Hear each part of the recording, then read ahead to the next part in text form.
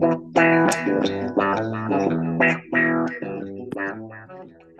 and welcome to Charity Chat. I'm your host, Rachel Conroy. In this episode, we talk to Amy O'Donnell, Senior Programme Manager, Social Impact at Nominet, about the digital skills gap and what this means for both society as a whole and the not-for-profit sector. We discuss what the digital skills gap looks like in the UK, the importance of tech in having a positive social impact, and why charities need to be thinking more about their own position within digital spaces. This episode of Charity Chat has been brought to you by our platinum sponsor, Work for Good. Work for Good believes everyone should be able to turn the work they do into good. Through their fundraising platform, they offer charities a way to engage and work with small businesses, including founders, owners, and sole traders who want to make an impact for charity through their sales. To find out more, please visit workforgood.co.uk. So here we go. Here's Amy.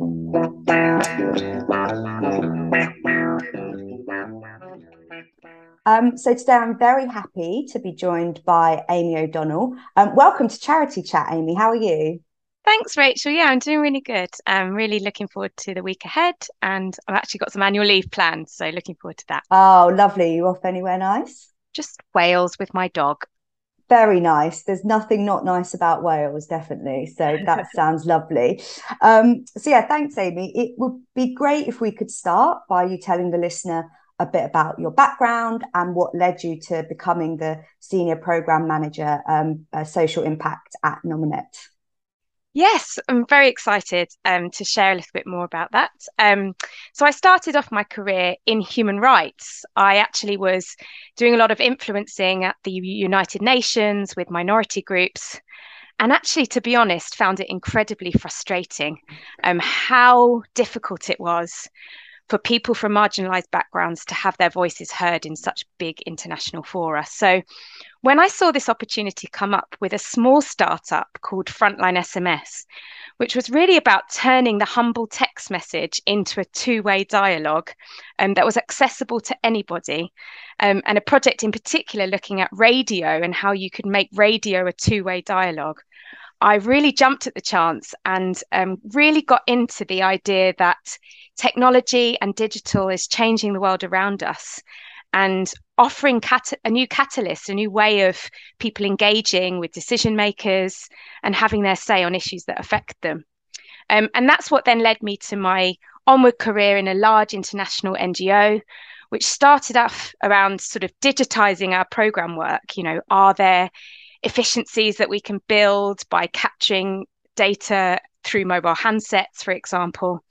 But it was fascinating, this journey I went on, 8 years with that organization, where it really then became about the world around us and how the world around us in a digital world is fundamentally changing, from the gig economy to the way that refugees cross borders and represent their identities.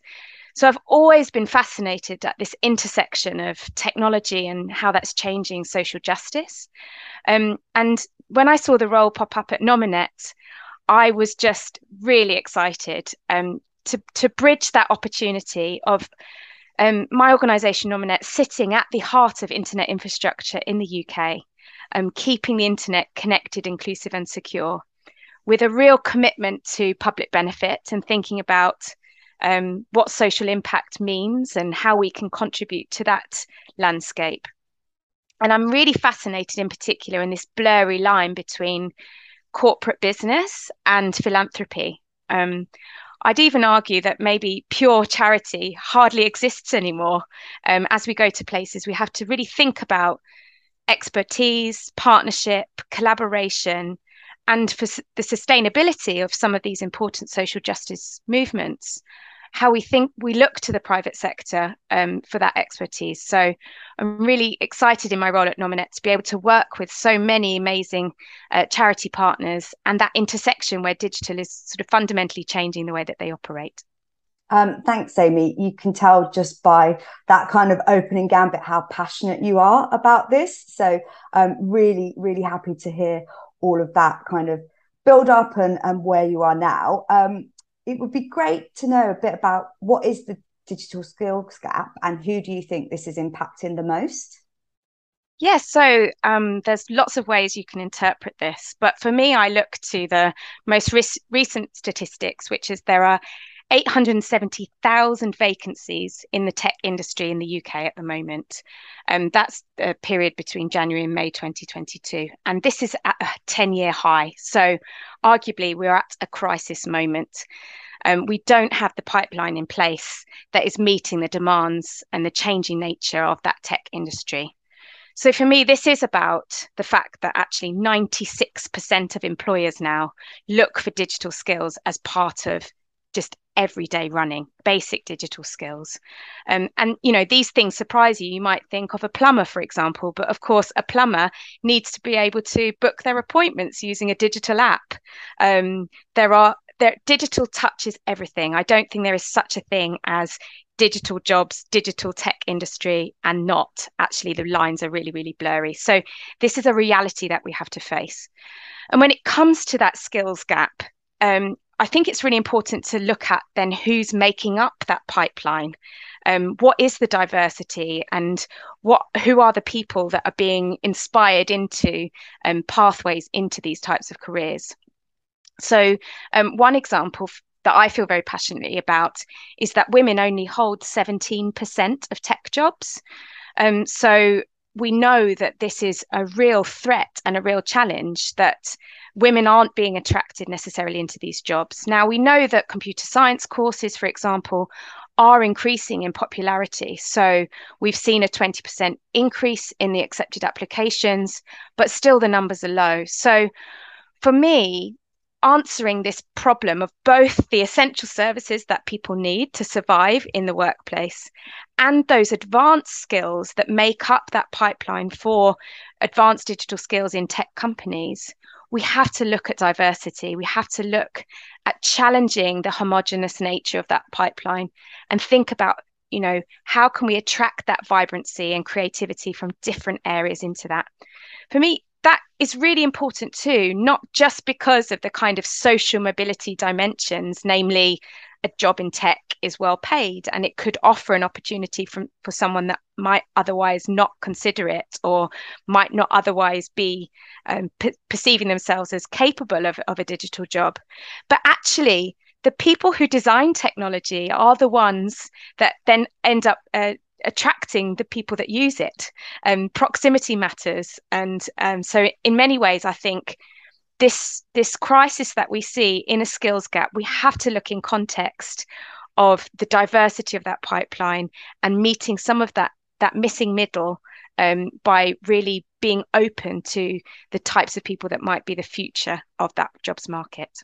Yeah, that's fascinating, Amy. And I think, like you said, I know when I was at school, it wasn't that tech was discouraged amongst girls, but it just didn't seem to attract the same level of girls. And it's good to see that there are some improvements in that particular discrepancy, but there's clearly still a really long way to go.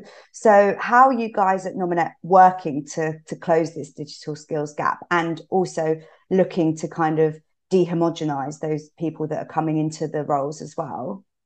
Yeah, there's a number of things that we've been getting on with. It's not easy, and I think, you know, it's really crucial that we stress we are on a learning journey and keen to learn from and collaborate with others in this space. But I don't think there's a one size fits all, and we have to think about different strategies as a company and also in our social impact commitments. So I think I'll start there, if that's all right, with social impact, to say Definitely. we've got a number of partners in the charity sector that we work with and fund that look at diversifying digital skills.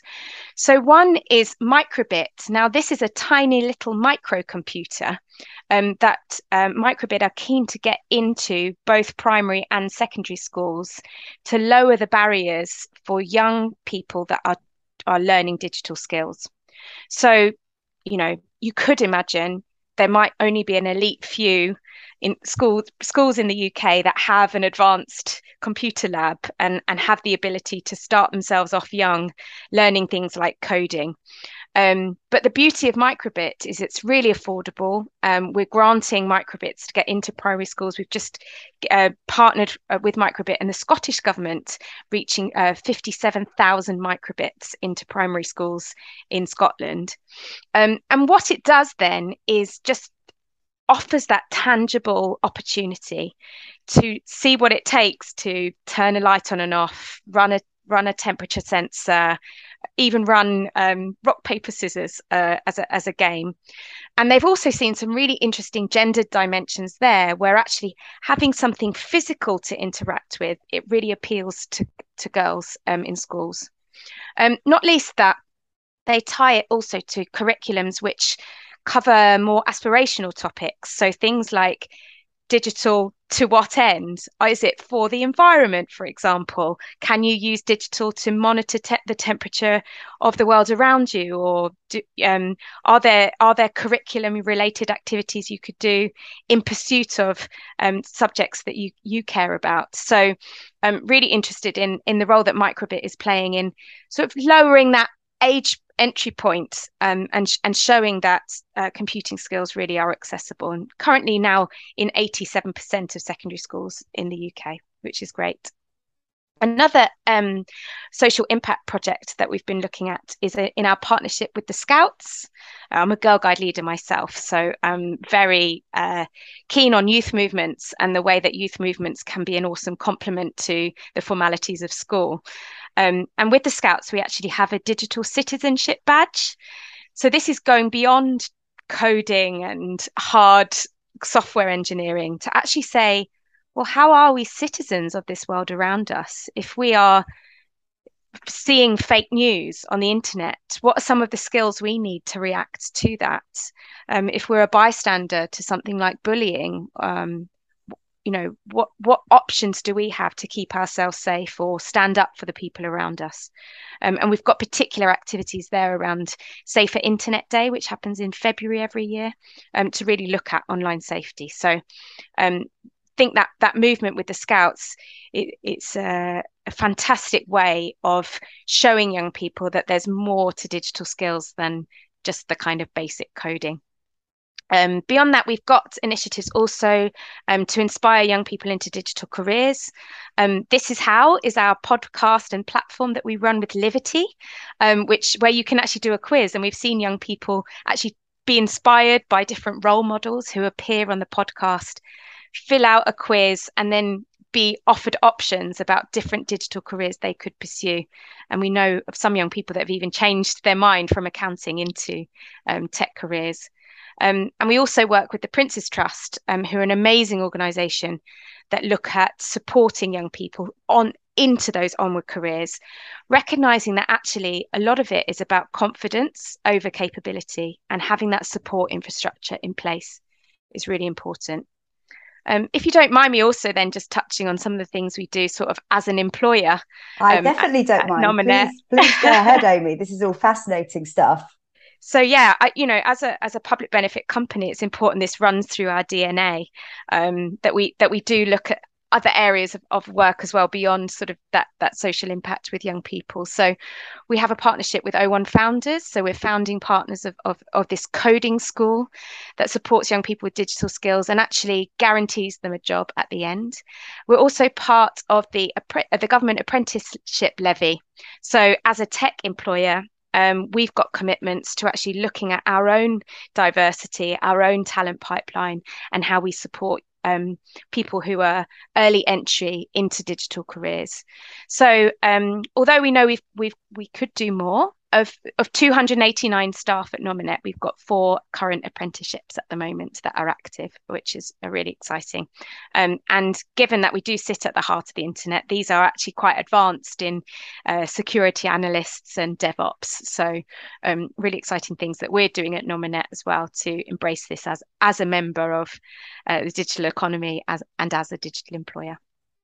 Great, thanks, Amy. And all those kind of partnerships you went through really show that you're going right from primary school age, kind of getting the kids young, but also if you look at the work of the Prince's Trust, who whilst they do start in those kind of later school years, they obviously go right into kind of up to that 25, 30 to make sure that people who are unemployed. So it's amazing the kind of breadth that you're doing to get everyone at those points and making sure that, you know, no one's missed in the interim as well.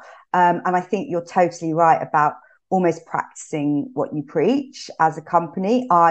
In my when I'm not hosting podcasts, my day-to-day role is in corporate partnerships, and you know, more and more we're seeing that it's not just that the outward facing work needs to be there, it needs to match up what you're doing as an employer, and otherwise that kind of authenticity isn't there. So it's great to see that that's coming through at Nominet as well. Thank you for that. And then if we kind of come back and think, you've talked a bit about the partnerships you work with, and you know, there's a lot of not-for-profits you're working with there in terms of directly helping the young people. But what impact do you think it could have on the charity sector as employers if they choose to ignore the digital skills gap? Yeah, I think this comes down to a question of equity. So I think that the potential that digital has to actually exacerbate inequalities in our world is huge. So in my work in the charity sector in the past, we had a program which was celebrated because 200,000 people were texting in a month their opinions on the kind of topical issues of the age. And when they did research, they actually found that of those people, the majority were already wealthy urban males. So there was a demographic that was almost already being listened to. So for me, I think that charities need to think about this as an issue of power and one of who is listened to, and then think about the ways that digital cross-cuts everything they do in their world. So I think, and it's an unfortunate thing in some respects, that charities are often put into a position where digital as part of their work becomes a back office thing. It's something that they have to fund from unrestricted funding pots. It's very difficult to get standalone grants that just will say, we'll help with your digital infrastructure. And the other thing is, from my experience in charity, is that kind of way in which charities are set up in the funding climate to be competitive or to show something that's different or unique or innovative, when actually a lot of the digital skills and the digital competencies we're talking about need to be really core around, for example, being data driven and building privacy by design into some of your engagement strategies and your social media strategies. So for me, I think that the impact that this could have if charities don't take it seriously is one of potentially leaving people behind, particularly given the audiences that they're speaking to, and one of investing in the wrong places where it may be possible to open up spaces for collaboration, to jointly look at infrastructure in charity as something that we could potentially be brokering better partnerships with the private sector, for example, to come up with joint solutions that almost allow all boats to rise.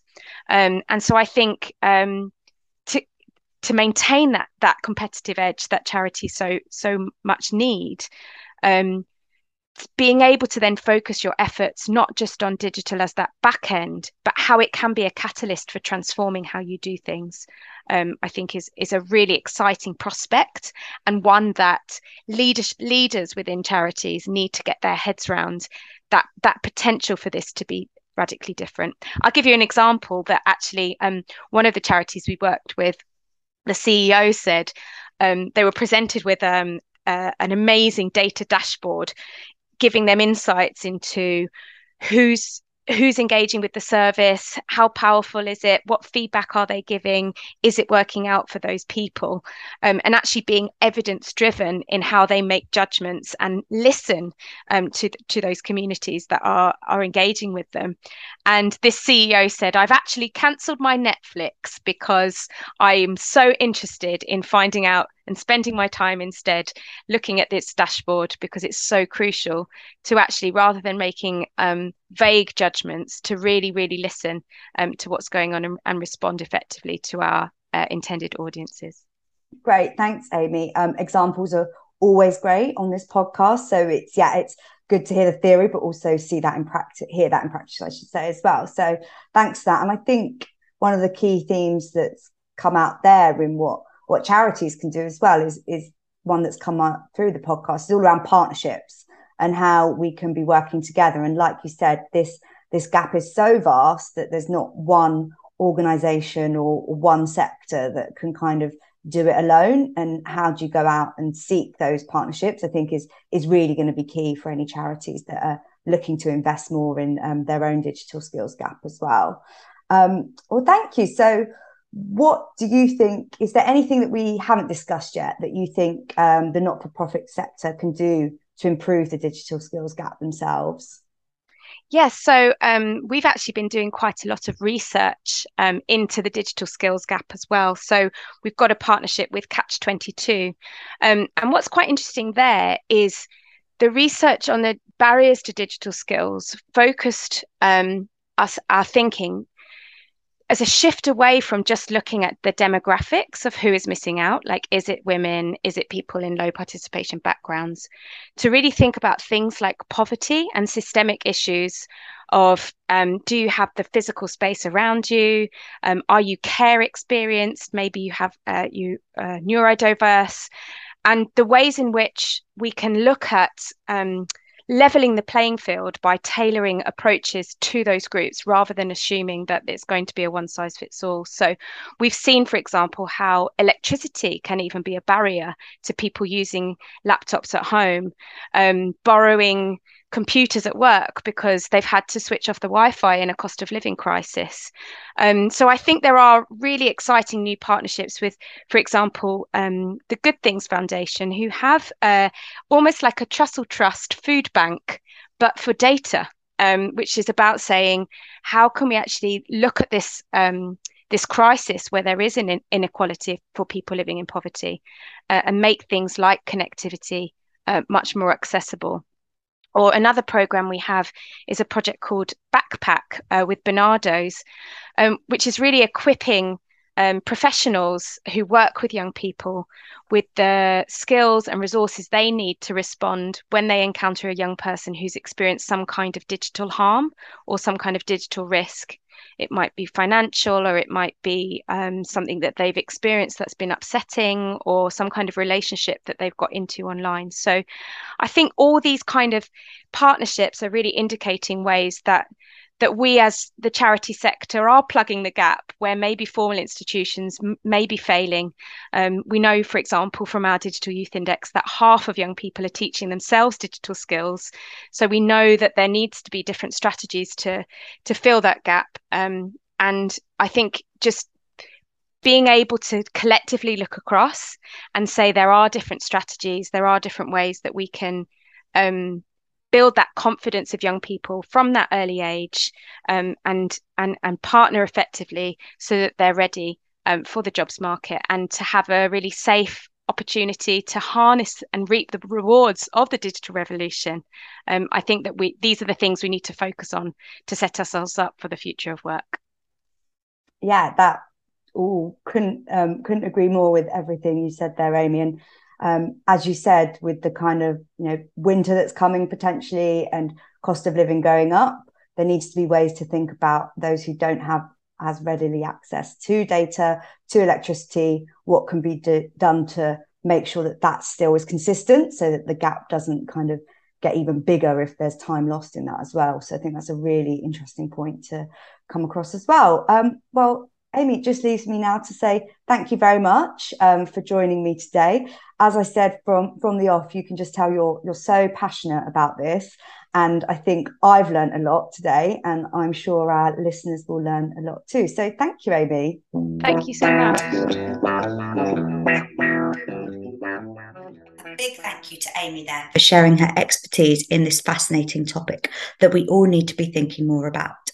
In today's episode, we learned exactly just how vast the digital skills gap is in the UK and how dehomogenising the sector is vital as a diversity in roles will ensure this pipeline is filled. There was discussion on why partnerships are key when it comes to having a social impact through tech. One key area to think more about are how the systemic issues of poverty can prevent entry and how the continuing cost of living crisis risks making this even worse. Charities need to think about power and who is listened to and how digital cross-cuts into their world. Unfortunately, digital skills risk becoming a back office service in the not-for-profit sector, especially as it is difficult to secure standalone grants to fund digital infrastructure. However, if charities don't take tech seriously, this could potentially leave people behind and miss vital opportunities. So thank you for listening. We hope you enjoyed this episode and continue to listen to Charity Chat. I would love to hear more of your thoughts on this episode and how you feel the sector can be doing better in digital. Find us on Twitter or LinkedIn, or you can share your thoughts via email on charitychatpodcast@gmail.com. It is just left for me to thank our corporate sponsors. This episode of Charity Chat has been brought to you by our platinum sponsor, Work for Good. Work for Good believes everyone should be able to turn the work they do into good through their fundraising platform. They offer charities a way to engage and work with small businesses, including founders, owners, and sole traders who want to make impact for charities through their sales. To find out more, please visit workforgood.co.uk. I'd also like to thank Giant Squid Audio Lab for sponsoring our podcast kit, Magda Askamit for our beautiful website, check it out at charitychat.org.uk, Forrester Falls for playing throughout the show and for playing as Nat Now. I've been your host, Rachel Conroy. Thank you again for listening.